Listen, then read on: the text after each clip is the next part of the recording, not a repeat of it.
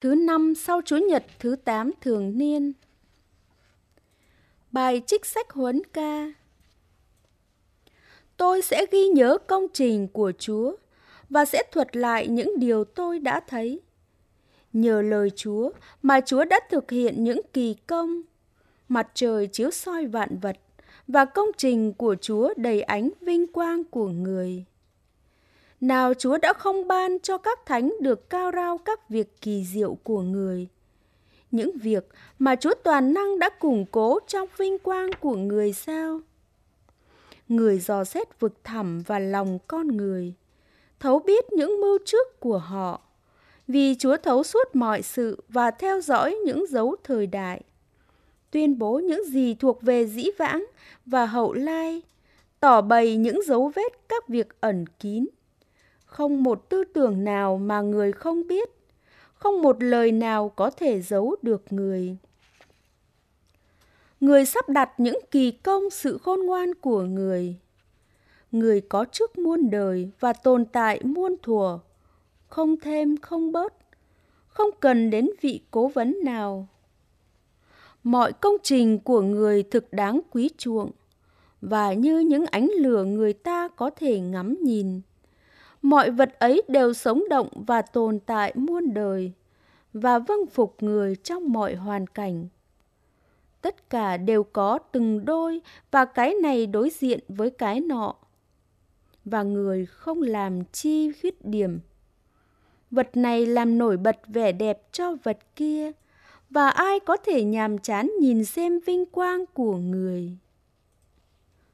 Đó là lời Chúa.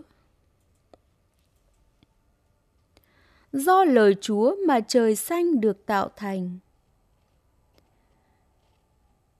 Hãy ngợi khen Chúa với cây đàn cầm, với đàn 10 dây, hãy xướng ca mừng Chúa.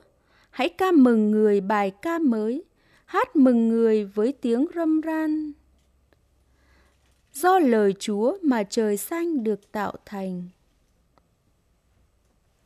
Vì lời Chúa là lời chân chính, bao việc Chúa làm đều đáng cậy tin. Chúa yêu chuộng điều công minh chính trực. Địa cầu đầy ân sủng của Chúa. Do lời Chúa mà trời xanh được tạo thành.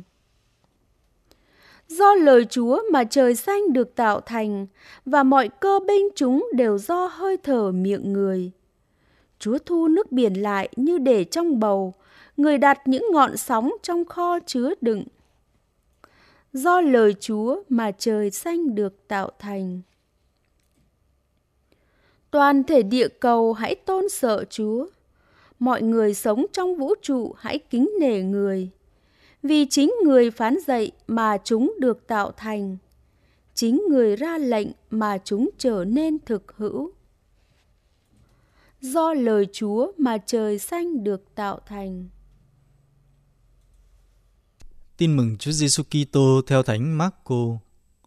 Khi ấy, Chúa Giêsu ra khỏi thành Jericho cùng với các môn đệ và một đám đông. Thì con ông Time tên là Bác-Time, một người mù đang ngồi ăn xin ở vệ đường. Khi anh ta nghe biết đó là Chúa Giêsu Nazareth, liền kêu lên rằng: Hỡi ông Giêsu con vua David, xin thương xót tôi.